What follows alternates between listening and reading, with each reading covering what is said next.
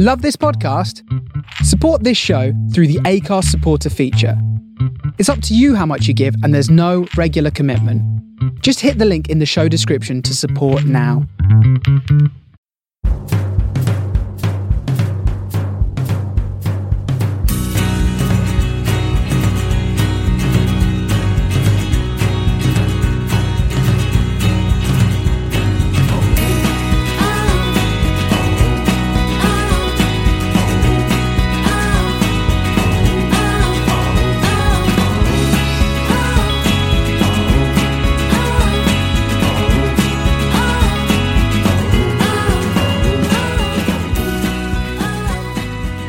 Hello and welcome to the Man on the Post podcast. We're back. It's the new season. It's a podcast preview time. I was told earlier this is the relegation podcast preview time, but we'll get into that as we get going. I'm of course your host Ross, and with me is a familiar voice in Dave.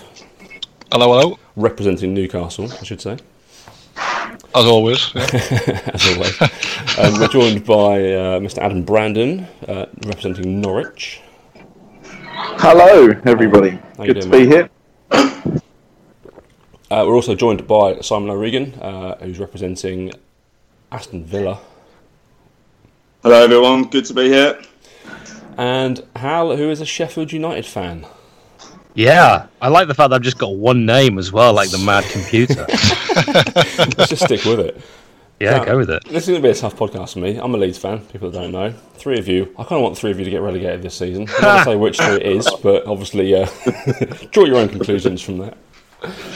But we're here to preview these four teams and how they're going to get on this season in the Premier League. Let's start with Dave. He's the experienced voice on our podcast. We'll go through your summer incomings quickly. Dave? Oh, we've got time. Well, Steve Bruce is in. That's a thing that's happened. Yes. Well, obviously, I'm not best pleased about that, but it's got the point where it doesn't really matter who's in charge. Like, I think for anyone who was under any doubt of how Mike Ashley was going to run the club, he's kind of shown his hand this summer. He could have, kept Benitez, and we could have progressed to, we're never going to win the league. We're probably never going to be the top four, but we could have been pushing the top half, maybe those, the Wolves kind of position of seventh, with a bit of investment and, not Steve Bruce, but that's where we are, and we're recording this, just less than 3 weeks before the season starts, and we haven't signed anybody yet. So. No. And on top of that, of course, we've lost our top scorers from last season, both of them. So it's looking good. Well, you brought a lot of money in, 35 million euros in incoming fees, 30 odd million for Ayoze Perez. You managed to get 2 million for Hosselu, which that's a win. Yeah, but it cost us 5. Not so much of a win then. Mohamed Diame's left on a free transfer. Kennedy's gone back to Chelsea. It's been a pretty quiet window for Newcastle, all in all, really, apart from the manager saga, wasn't it?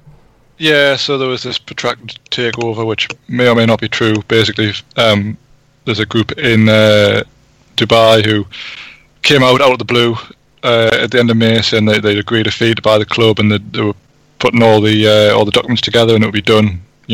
As far as they were concerned, it was done. Yeah. And no one on the Newcastle side said anything whatsoever, which is always a little bit concerning. But no, they stuck to their guns. They released a statement, oh yes, we're going to buy the club and it's all done, etc., etc. Now here we are, more or less 2 months later, and they haven't bought the club. And we have Steve Bruce as a manager now, so any value can it be worth 350 million now? Oh, surely. Well, Rafa's taken the Chinese money, hasn't he? He's gone to China to live it up for a bit. Yeah, him and Rondy Cake's having a great time in China.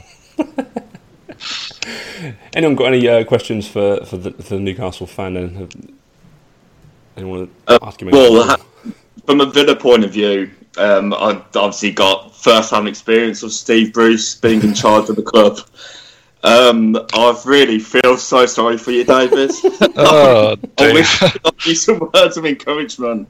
To be fair to him, when he first came in, we were a mess, and he actually did stabilise us. We were in serious danger of doing a Sunderland and having a double relegation. So to give him his credit, he did do well initially, but his last season at the club, I mean, the football, the quality, if you can call it quality, was left a lot to be desired. And then he turned on the fans and started insulting our intelligence. He gave us the old, we'd never accept him because of his Birmingham City link. So be prepared to be accused of never accepting him because he used to manage Sunderland. So, I mean, I was actually keen to get your thoughts on him in general. I mean, obviously you've covered off most of what I was going to ask there. Yeah. Of course, he was at Sheffield United many years ago.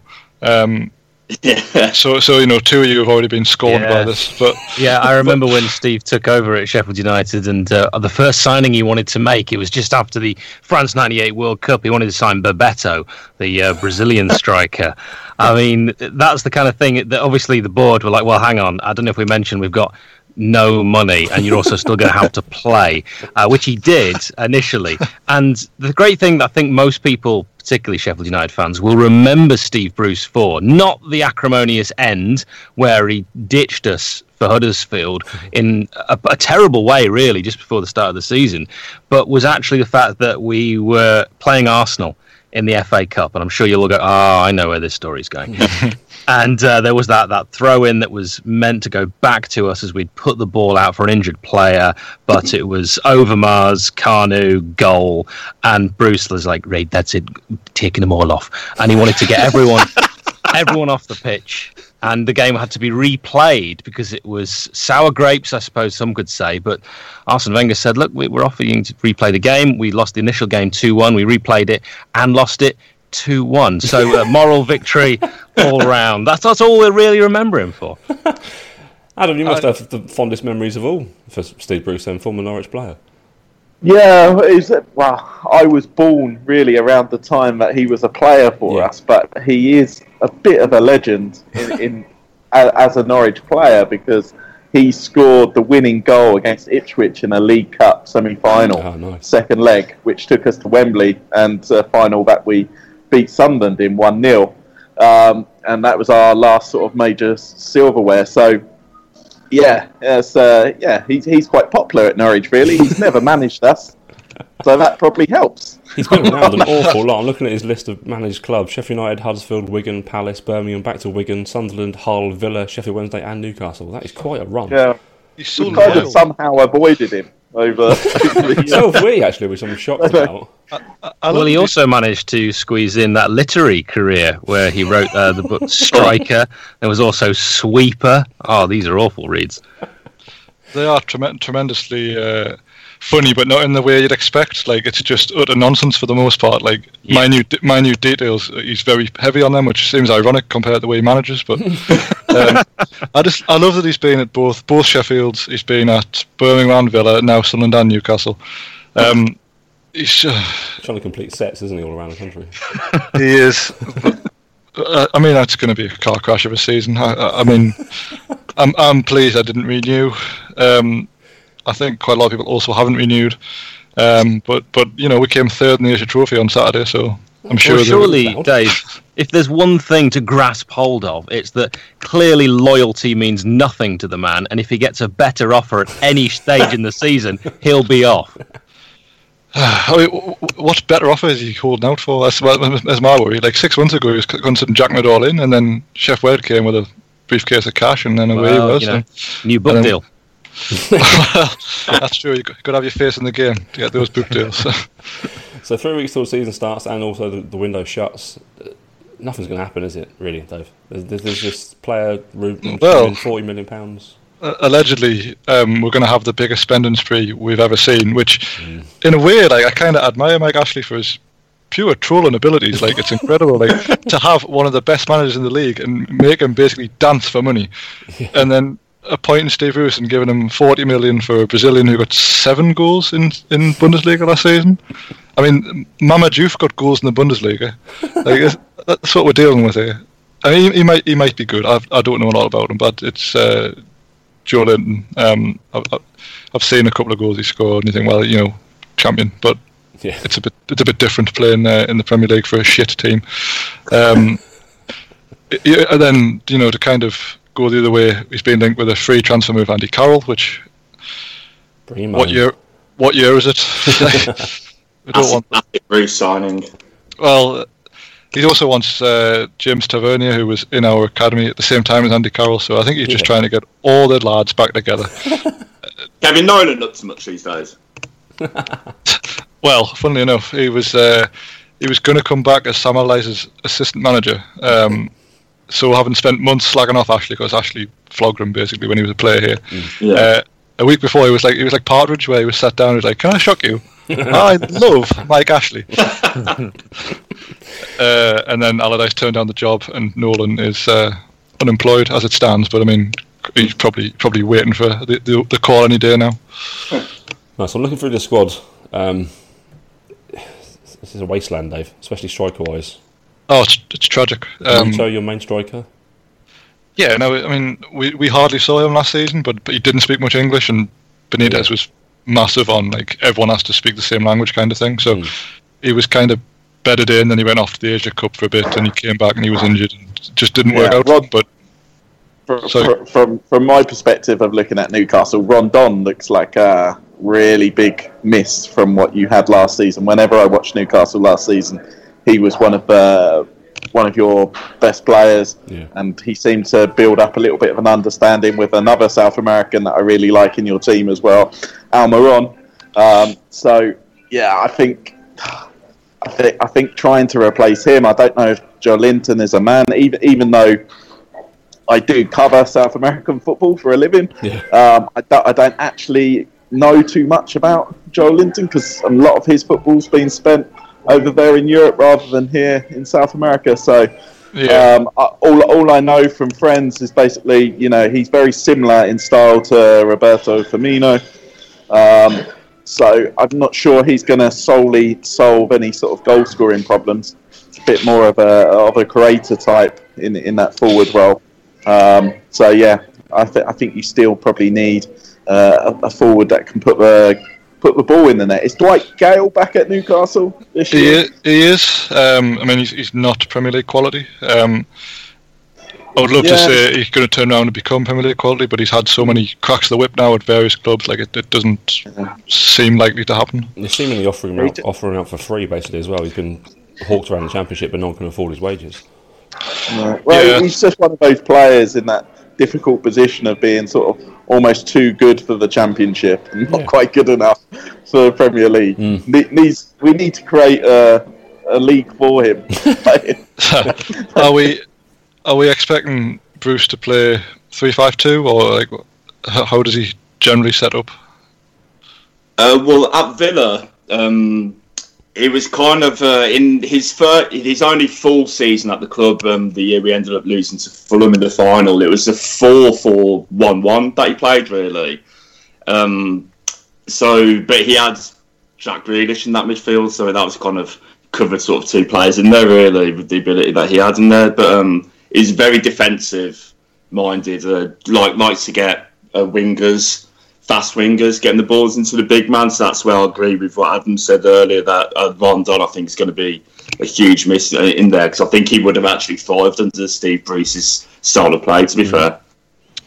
I mean, the first thing he did when he took charge, he allegedly took charge of Saturday's game, was he switched us back to 3 at the back, which I think suits us more. It's when you played best last year, wasn't it? It was, but I don't know where Almiron will fit into that system, and he's probably our best player, but he is our best player, there's no doubt about it, really. So you'd want to maximise him, but how he's going to do that, I don't know. Whether he plays him maybe as a second striker, off Joelinton or whoever else he cobbles together, I really don't know. But I'm not hopeful, really, unless we go absolutely mad over the next couple of weeks and bring in some real quality players. Well, he's got no idea what Sean Longstaff's up to, does he? Doesn't know if he's staying or if he's already a Man United player or what.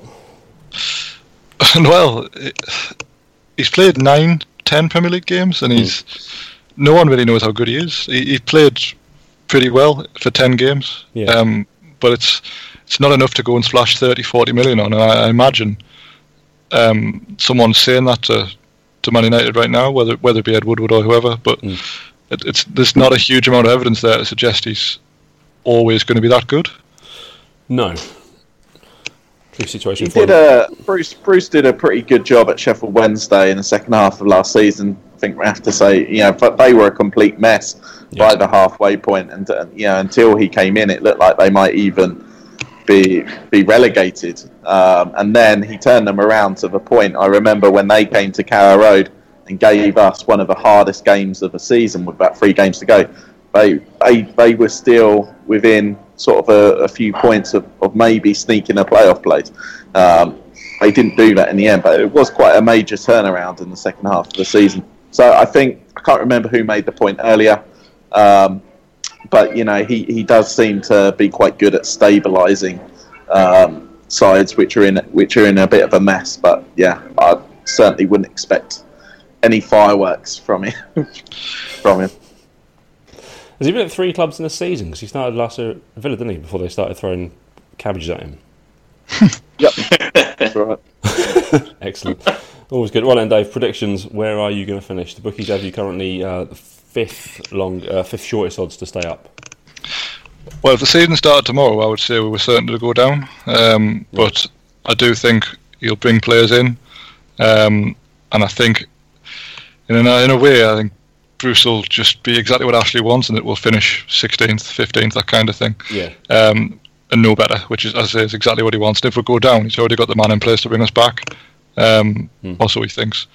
So it's difficult to say. I say we haven't signed no one right now. I'm probably on like a 7 or 8 towards getting relegated.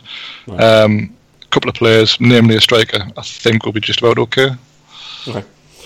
See how it goes then.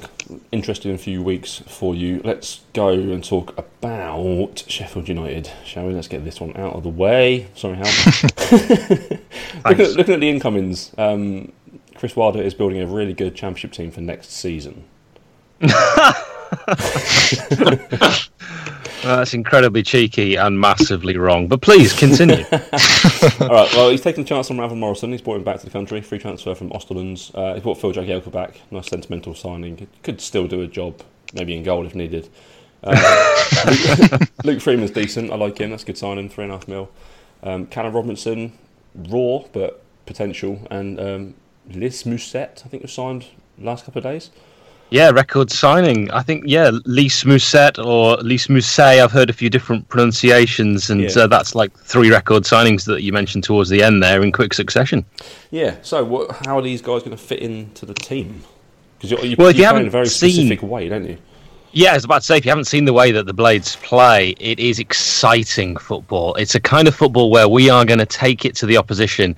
A lot of people assume because it is a mostly British squad. In fact, Lys Mousset is the first foreign signing that Chris Wilder has made. And I would say the first...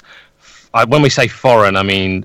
We've got British and Republic of Ireland players, and we've only had those for many, many years. And Lys Mousset will be his French, and he'll be the first one, I believe, since Florent Cavelier. Now, there were players like Clayton Donaldson, who was represented by Jamaica. He chose to play for them, but was born in Britain. So this would be the first one that's actually foreign in quotations. And Lys Mousset will do extremely well, I think, with the Blades. He's one of those players that's actually been in the UK for a while at Bournemouth, but kind of in and out of the side and more out. So he's an unknown quantity, but I've been spending a lot of time, as fans do when you sign a player you know nothing about, looking at his goals on YouTube. And everyone looks good like that, but he looks very good like that. And I was going to say that the way that we play, you're absolutely right, it is a style that we will take it to the opposition. We might get absolutely gubbed away at Man City, but we're going to get beaten the Sheffield United way, and that is going to be, we're going to have a go. We're certainly not going to park the bus. We're not going to sit back. We'll still play 2 up front. We play 2 up front when we go down to 10. We play 2 up front when we go down to 9.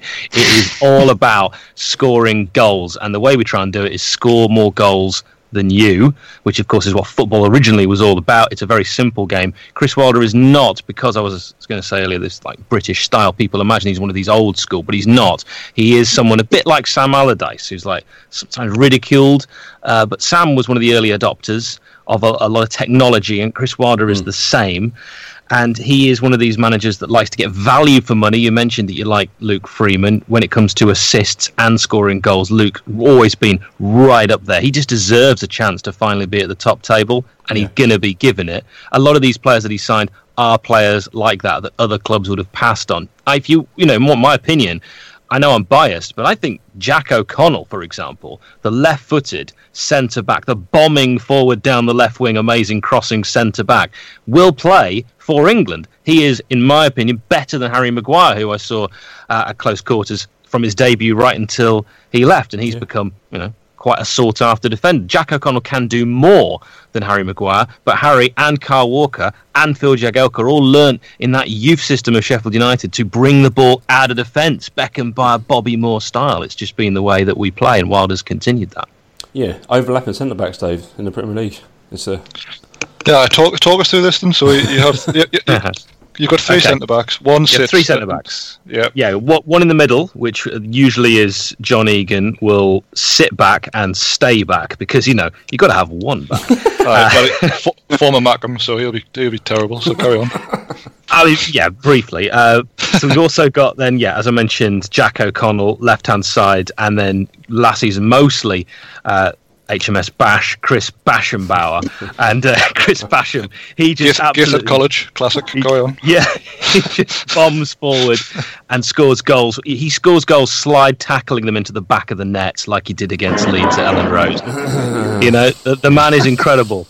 He might not feature that much. We don't know this going into this season. We'll see. Of all of the centre-backs, he'd be the one that you think might have the most limitations, and I say that with the greatest deal of respect to Chris Basham. He's a great guy, but whether he's going to have enough pace, he runs for days, but he might, because he's not great on the turn. We'll see how he goes. When he gets going, he's super quick. But the idea is you have someone like Basham going down the right, O'Connell going down the left. When that happens, you then have other players that will drop back and cover at centre-back. But the idea is you're kind of overloading the wings. You've also got Ender Stevens, left wing back, who'll push forward. He maybe will cut inside while Jack O'Connell runs outside of him, gets to the byline. He will then put a cross in, or he'll lay it back to someone like Mark Duffy, who's on the edge of the area and can shoot. He's got a fantastic shot on him, or he'll throw it into the box. And even someone like Billy Sharp, who isn't the tallest striker, you challenge him against almost any defender because he leaps like the proverbial salmon. So it's that kind of attack. Simon, you saw close quarters last year. What do you think?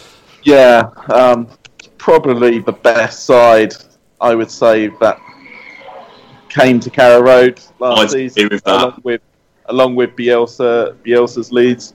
They were probably our two hardest games, and the two games where a side really had a go at us for probably an hour of the game at Carrow Road. Pretty much every other game, it was us doing pretty much all the attacking. I was very impressed with Sheffield United. I'm going to be fascinated to see how they transition to the Premier League. Their squad, the makeup of their squad very much reminds me of Paul Lambert's Norwich in 2011, which came from League One and then straight into the Premier League. I know Sheffield United have taken a couple of seasons to go up, but it's sort of a very similar squad makeup, if you ask me, and the signings look quite similar as well. It's a very British squad. A lot of players there who will be very hungry to prove themselves in the Premier League. I think it would be a big mistake to completely write them off and put them down as certain relegation candidates. I do wonder if they can afford to be so attacking in the Premier League, and that's a question for my team Norwich as well, which we come on to later. But overall, I don't think they go down without a fight, and it wouldn't surprise me at all if they did stay up. Simon, any thoughts on Sheffield United? How they did last year, or what you think they? I kind of echo what Adam said. Really, I think the two best teams that came to Villa Park last season were Sheffield United and, to be fair, Leeds as well. I think the Leeds game would 2-0 up at half time, but I thought we're still going to get done here and Leeds to do us. Sheffield United, they came to us, I think it was early, middle of February, and they were 3-0 up with 10 minutes to go, and I still can't work out how we got a point from that game. They absolutely destroyed us for about 70-80 minutes. I was really, really impressed. I'm kind of quite interested to see, like the guy said earlier, how they'll actually get on. One question I wanted to ask, Howes, Scott Hogan went on loan to you guys last season. I'm assuming he didn't pull up any trees because it doesn't seem like you've got much interest in making him a permanent signing. Well, it's interesting that you brought up the 3-3 and didn't mention the absolute hammering we gave you guys at Bramall Lane. That was Steve Bruce era. Let's not talk about that. Fine. I mean, Jack Grealish was playing in that game, so, you had your best side out. Anyway, doesn't matter. Scott Hogan, well, you say he didn't pull up any trees, scored an important goal, certainly at the end of the season, to clinch promotion. Was it ever really in any doubt? When Leeds are your only real challengers? Probably not. No, I wasn't confident. I'll be honest. I was a bit edgy because when you followed the Blades for as long as I have, if any team can ruin it, it is us. We'll see what happens, of course, going into next season. But you know what? I've already kind of nailed my colours to the mast and made it clear that we're going to attack, and if we are going to go down, we're going to go down in style. Scott Hogan, I don't think will come back. I think he did as well as could be expected. He didn't quite get as many first-team opportunities as certainly I was hoping for. Whenever he did play, he was a 6 out of 10, occasionally pushing a 7, but he didn't look like the player that certainly my Brentford fan friends had said, once you get him firing and he gets a bit of confidence, he just will score goals. The guy looks like he is lacking a little bit of that, and maybe he needs to play regularly in a team that will feed him the ball in the way that perhaps he likes. I haven't seen enough of him at Brentford, as I know that this has been said to me. He was really, really strong in those years there. It looks like at Villa he was at similar, kind of dropped off form. We didn't give him long enough to rediscover it. There we go then. The bookies have got you as heavy favourites to finish bottom at 8 to 11 currently. Can you beat those odds?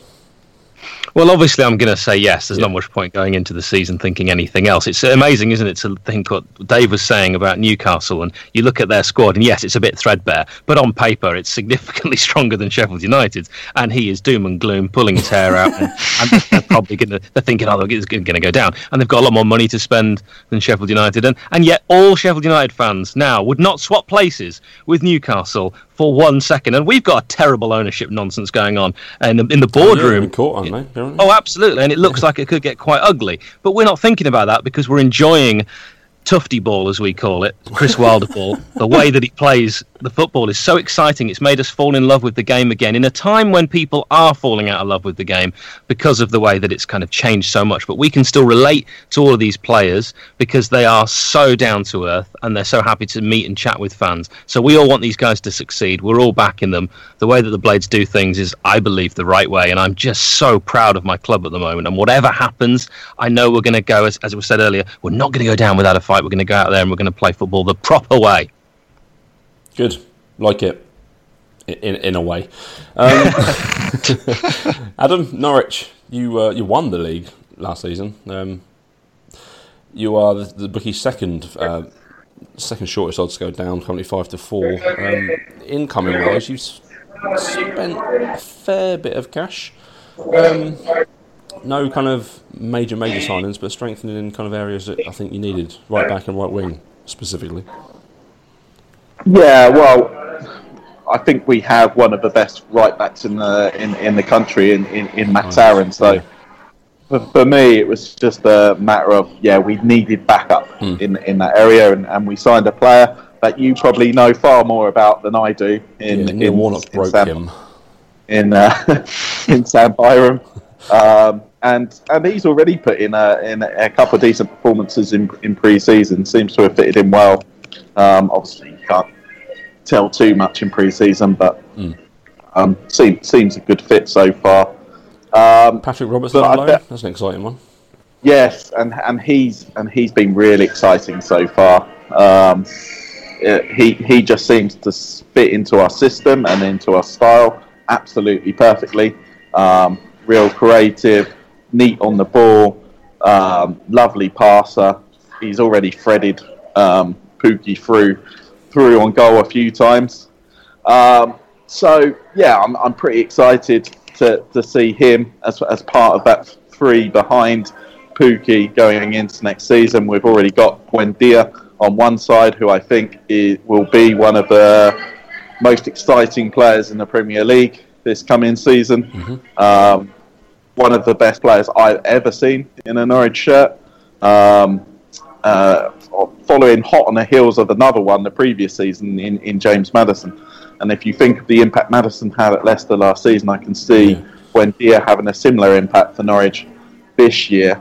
Slightly different position, but similar kind of players, creative, stunning shots on them, lots of skill. Buendia especially has some incredible ability to beat his man. And the other thing Buendia has, which not a lot of attacking midfielders do have, is a superb work ethic. He's also one of our best defensive players, stats-wise, and also passes the eye test on that as well. I'm really, really excited about Aarons and Buendia, especially moving up into the Championship. The one area I felt that we really needed a new signing in was the goalkeeper. Tim Krul was probably one of our weaker players last season, despite the fact he played all 46 games. I've said to quite a few people that even though he played every single match, I don't think he would have featured in sort of the top 12 or 13 in our Player of the Season. You vote count.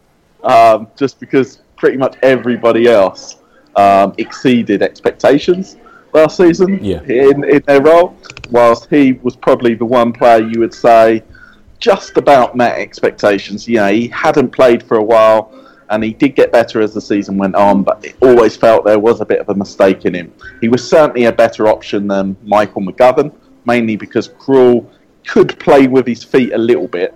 Not ideal for Farke's style, but certainly a lot better than McGovern can.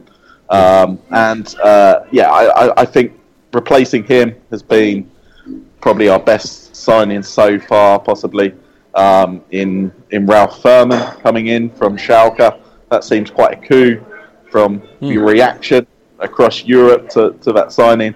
He's coming on loan with a £3 million loan fee, which is quite hefty. And so I can't imagine that he's coming in anything other than our number one for the season. No, it has to be, Yeah, and I'd say the other area I'd possibly like to see us improve is defensive midfield. Mainly, we've got many options there, but what we probably lack is sort of a ball-winning type that could play a 38-game season. Both Alex Tete and Tommy Tribal have both got a long history of injuries. Already in their career, so I'm a little bit concerned about going into a long Premier League season with both of their injury records. Tribal was excellent in the second half of last season, but I do think that Tetty's probably past it now, so we do really need to seek out a defensive midfield option there. I don't think I'm forgetting anyone. No, I don't think so. I've put Timo Pukki in my fantasy football team. Is that a good move? I think he's going to adapt to Premier League football. I think he'd be good. Yeah, well, he's looked unbelievably sharp in pre-season already in the couple of games I've seen. Real promising. And there's basically no reason why he wouldn't step up, apart from sort of from the mental side of things. If he just feels the pressure of scoring in the Premier League a lot more. But for me, he has the pace, the movement, the finishing. We will still create enough chances for him to get goals in the Premier League. Obviously not at the rate he did in the Championship, but I'm fairly confident that he will contribute quite a lot. We have got backup there we did sign a Swiss striker on a free, Swiss international, Josip Durmic.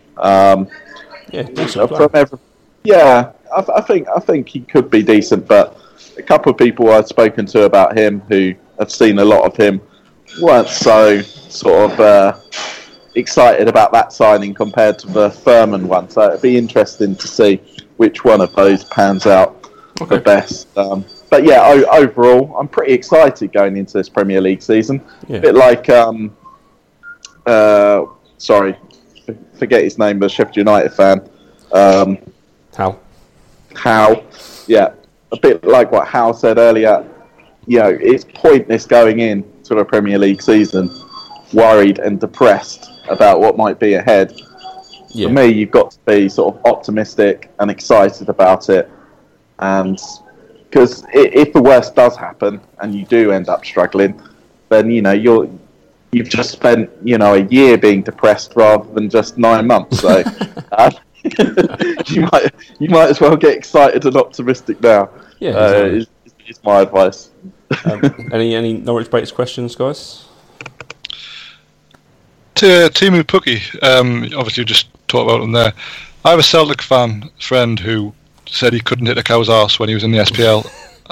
Well, how did you turn it round? Like, as he seemed like he was going nowhere, and to go from that to, he must have been top scorer last season, I'd guess. Did you see it coming? Yeah, well, I didn't know anything about him until we signed him. So I certainly didn't. I don't think anybody saw it coming, even within the club. That he would go on and score 30 goals in a season. It's almost unprecedented for a Norwich striker to do that.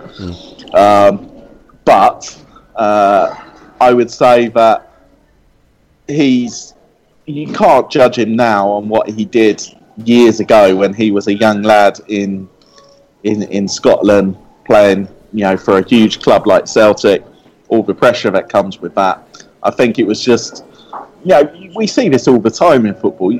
Players find sometimes just the right club at the right time. Yeah. And we had it a few years ago with Grant Holt. He had done nothing particularly special in his career before joining Norwich, but he moved through the leagues easily. Like when he played in the Premier League, he didn't look out of place at all. Yeah. So and that's despite him playing a lot of football in League One and League Two. So it's always difficult to tell whether players are going to make that step up. A lot of it, I think, is the mental side of things, and a lot of it is how they fit into the system, how the manager can get the best out of him, and all of that looks set up for me for Teemu Pukki. So again, I'm fairly optimistic, and let's see. Adam, can I just weigh in on the Teemu Pukki debate? Which I saw him when I was living in Germany, and I was watching quite a bit of Schalke 04, and he was touted as like the next big thing. The Schalke fans absolutely loved him. I saw him score a couple of goals, and he was just so comfortable playing at that really high level, and then for some reason just dropped off. It looked like he was going to continue and be probably one of the most exciting young strikers in Europe, and just stopped scoring goals. Went to Celtic, which I didn't expect. Having watched him at Schalke, I was like, this guy, he's probably going to go to Barcelona or Real Madrid next. Went to Celtic, I think scored something like 7 goals, not great return. And I even saw Norwich against Sheffield United at Bramall Lane, and I was looking out for Pukki. And he and Moritz Leitner, I just remember saying to people around me, these two, their legs have gone. They've got nothing. Onel Hernandez, on the other hand, I was thinking, this guy's a player. But they completely proved me wrong. Onel Hernandez continued to be good. I also went and watched Norwich against Wycombe Wanderers in the League Cup, and was just very, very impressed with the entire... 6-2. The entire team. Just so impressed, and that wasn't even the first team. In fact, I remember Ben Godfrey looking very strong in that game, and I thought when you mentioned you need a defensive midfielder, I know he can play defence or midfield. He could be the answer. Yeah, it's an interesting point. A lot of Norwich fans would agree with you, but the one person who certainly wouldn't agree with you is Daniel Farke, our manager. Now, when at the start of the season, again, at the start of last season, it was a case of looking at this defensive midfield role, and everybody expected Godfrey to be that man who would step in. He had a great season with Shrewsbury the year before. And he looks set to be our defensive midfielder for a few years. And then there was this press conference just ahead of the season, and Farke comes out with this comment that he doesn't see him as a defensive midfielder. He sees him as a centre back, and a potentially world class centre back at that. And the people in the room at the time scoffed a little bit at his suggestion. And he certainly had a few shaky moments when he came into the side. But sort of by the end of the season, you could see that he was growing with every game and taking on more and more responsibility. You wouldn't completely bet against that. I think that's possibly a little bit optimistic from Farke's point of view. but there is certainly a very good player in there and a very good centre back in there, in my opinion. And I think certainly in our side, he's probably better suited to centre back than defensive midfield. On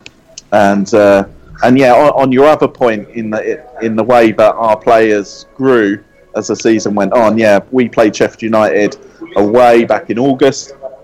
We lost that game in the last second, 2-1. I remember throwing a tantrum in my living room that my wife tutted at. It's only football. But if I remember rightly, we missed 2 sitters in that game. I mean, the sitter isn't even the word. I've never seen us miss as bad as one of them. Just absolutely open goal, 2 yards out, and I was in the top tier, and it nearly took my head off. That was Pookie. That was Pookie. He's gone. His legs are gone. Yeah, and the other one was one of the most bizarre moments all season, where Leitner looked about 20 yards offside. He was offside. And no flag went up. And he went 1-on-1 with the goalkeeper. He could have passed it off to a player on either side, and he just hit it straight at the keeper, if I remember rightly. Well, I think a magnificent save from Dean Henderson is how I would put it. But yeah, it was directly towards his body. But your body's got to be there. But basically, in August, there was 2 things going on, and why we started slowly. One was we weren't taking our chances. Bit of bad luck at times. The XG was at that point. I know some people hate that, but I did point out at the time. It was showing that we were outperforming our opponents in most games. It was just we can put the ball in the net. You say that to your wife. She's like, stop it, it's only football. Yeah, but have you looked at the XG? Yeah, exactly. And the other thing going on was we still had a few injuries at that point. Max Aarons hadn't made his debut at that point at right back, and Jamal Lewis was out at left back. I think he did play in that Sheffield United game, and he made a mistake towards the end, but he hadn't played for months ahead of that, and I think it showed. He still looked rusty. So it really wasn't until September we were able to sort of put our best 11 out on the pitch, which kind of happened by accident, I think, because our club captain, Grant Hanley, who I don't particularly rate as a ball-playing centre-back, he got injured in the East Anglia derby, which finished 1-1, where we didn't play very well at all. In the next game, Closer and Zimmerman started at centre-back for us. And we just looked like a completely different team who were so comfortable playing out from the back. And solid defensively as well. So I said this on a podcast the other day, Farke did a great job last season, but I think one of the key moments, happened by accident a little bit, in the fact that Hanley, who was his starting centre-back, got injured. And when he got injured, basically we started looking a lot more comfortable in possession, playing out from the back, and things seemed to fall into place from there. We paid $6 million for Grant Hanley once. I think we bought him from Newcastle, if I remember rightly, for about $3 million. Yeah, sounds about right. Sounds about right. On buy high, sell low. That's how. I'd be very disappointed if we'd spent more than $3 million on him, given the absolute bargains we've got elsewhere in our team. But yeah, it's exciting times. You staying up?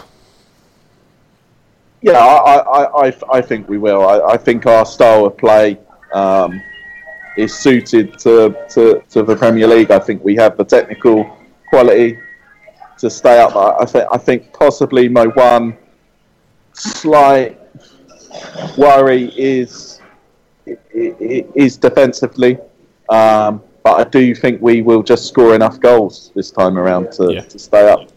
Okay, Simon, Aston Villa time. You beat Frank Lampard's Derby County in the playoff final to secure your place in the Premier League. You get to play Frank Lampard's Chelsea at some point as well. But you've been spending money left, right, and centre. 25 million on Wesley, 22 million on Tyrone Mings.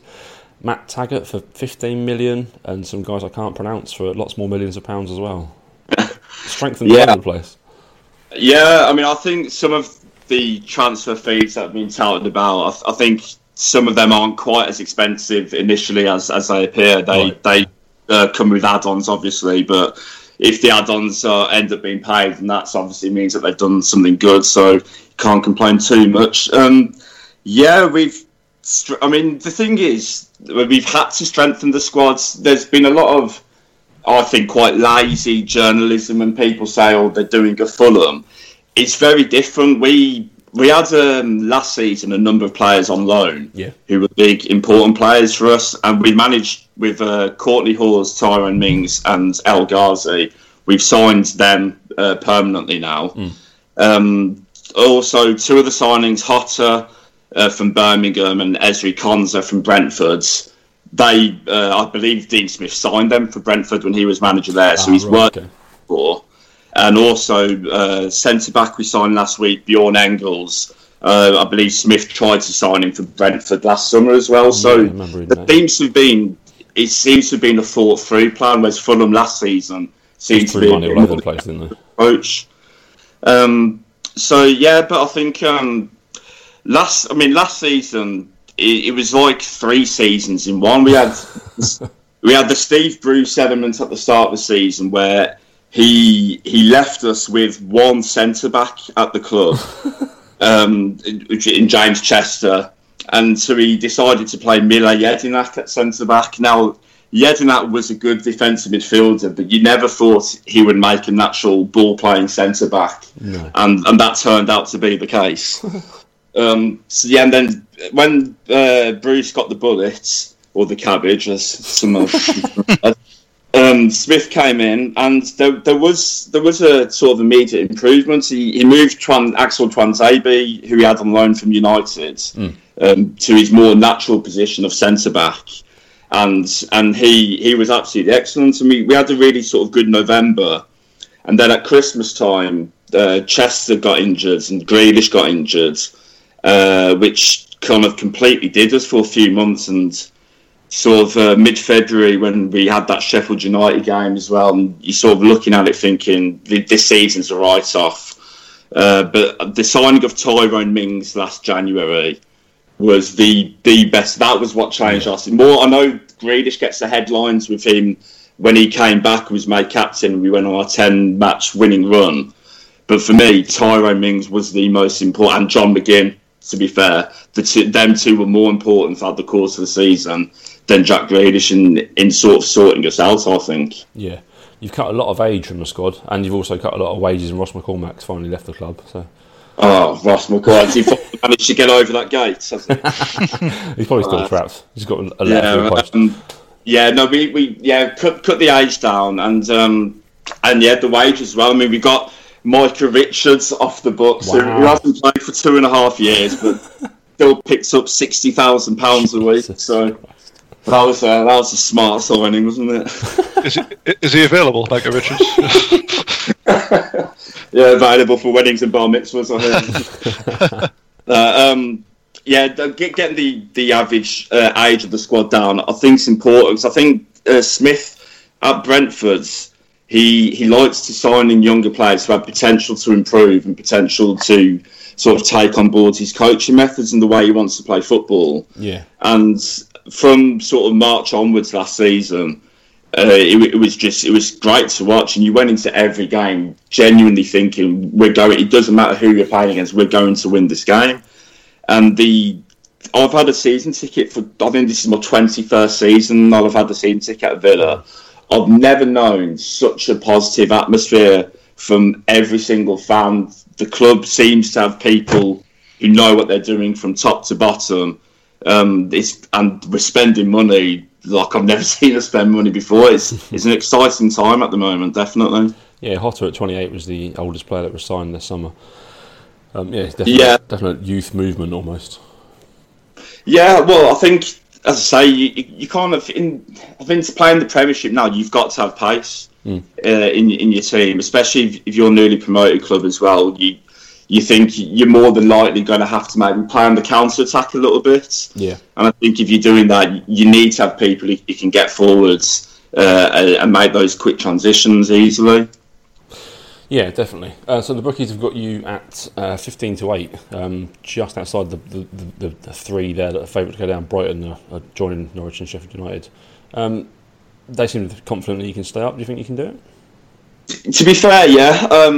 It's one of those that we've signed a number of what people might say, you've taken players from the Championship, and in Wesley, and we've got supposedly in the next few days an Egyptian winger, Trezeguet, is supposed to be pretty much done and dusted from what I understand, and Douglas Luiz from Man City.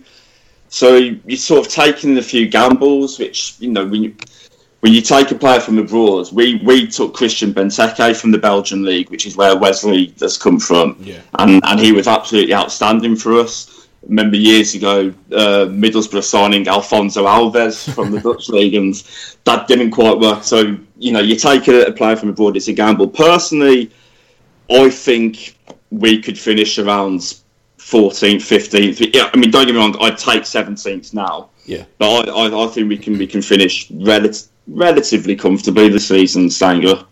Well, Douglas Luiz is the one I want you to sign, because then you'll stop pestering Calvin Phillips to shift his sticks to the middle. I mean, 30 million for Calvin Phillips, it seems a little extravagant, I must say. Well, we just did what you did with Jack Grealish last year, which more clubs. Exactly, yeah. it's what the player's worth to you, isn't it? Really, yeah, exactly.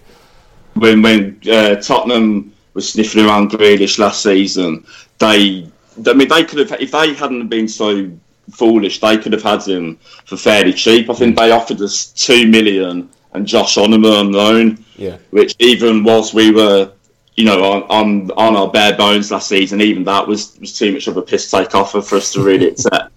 But I'm so glad that they did do that, because I personally think, I know he's not popular with a lot of opposition fans, but I think he'll by Christmas he'll be in that England squad. I'd almost put my mortgage on that. Well, big call. Any questions then for Simon regarding Aston Villa from anyone else? Tyrone Mings. Yeah. Did he mean to stamp on Oliveiro's face? Kind of murders.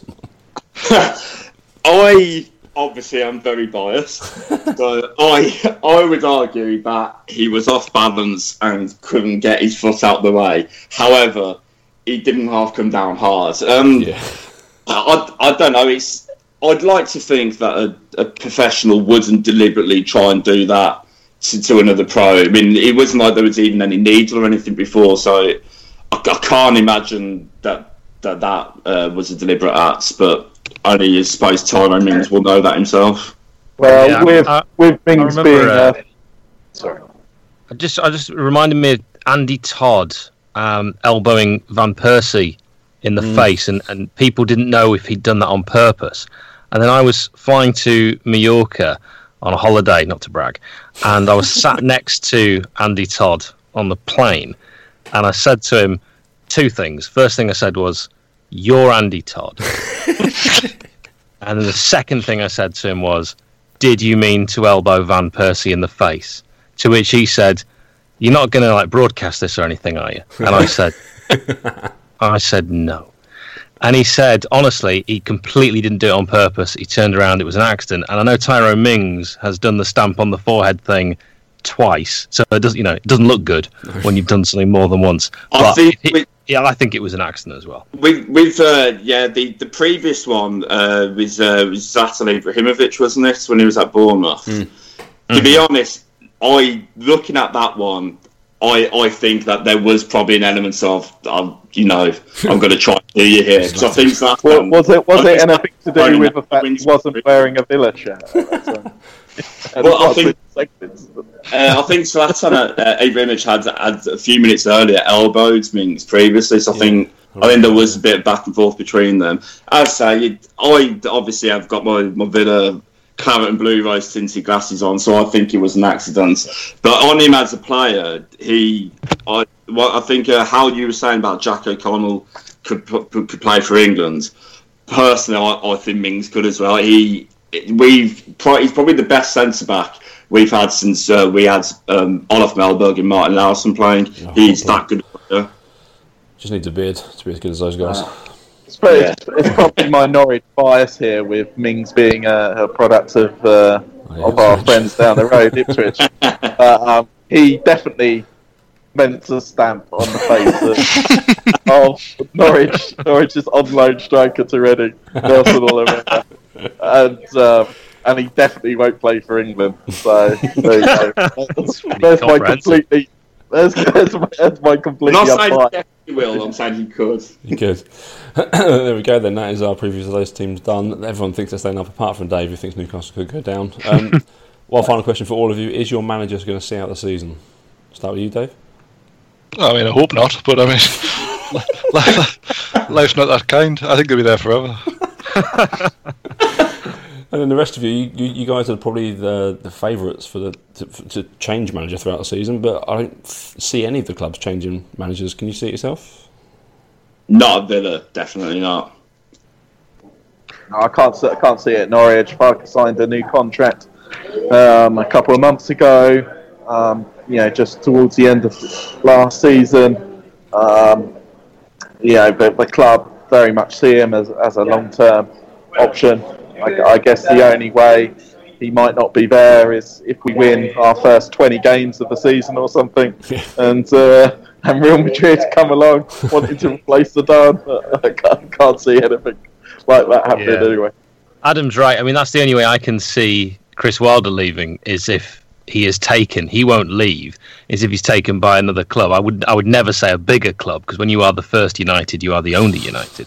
But don't laugh at this. Chris Wilder will one day manage England. Oh, big calls today. I don't want to be alive when Wilder's in charge of England with Tyrone Mings centre back. This sounds awful. Is Jack O'Connell his starting centre back and captain by any chance? He might be, and John Egan would be if he hadn't already played for the Republic of Ireland. He'd be in there as well. Oh, what a world you're bringing a child into, Dave, eh? What a world. I know.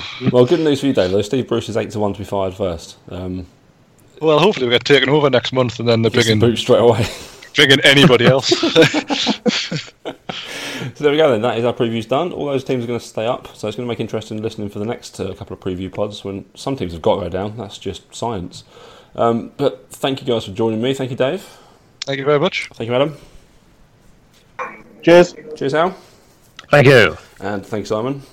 Thank you, nice one. You can all give out your Twitter handles if you do wish to do so. Simon, where can people find you on Twitter? It's at Cy O'Regan, SIOREGAN. Adam? At Adam Brandon 84. Hal? I've got loads. I mean, I'll probably give out the other. At JNC Pod is the one I'd like to promote, and also Dave is a literary genius in the Steve Bruce mould. I'm also releasing my first book on Hal Owen. That is going to be called All Hollow. I'll just promote that now if I can. Nice, yeah. Well, we'll definitely give you another plug for that later on, more close to the time as well. Cheers. It's nothing to do with football, but you're not throwing it out there. That's fine. We've reviewed underwear on our website. And it might be pants. Where can people find you and your glorious work? I'm at CM9798. Thank you once again for the CM 97-98 Cup that you ran this summer. It was a wonderful experience. Oh, I've actually forgot about that. Well done. Congratulations. My trophy sitting proudly in front of me.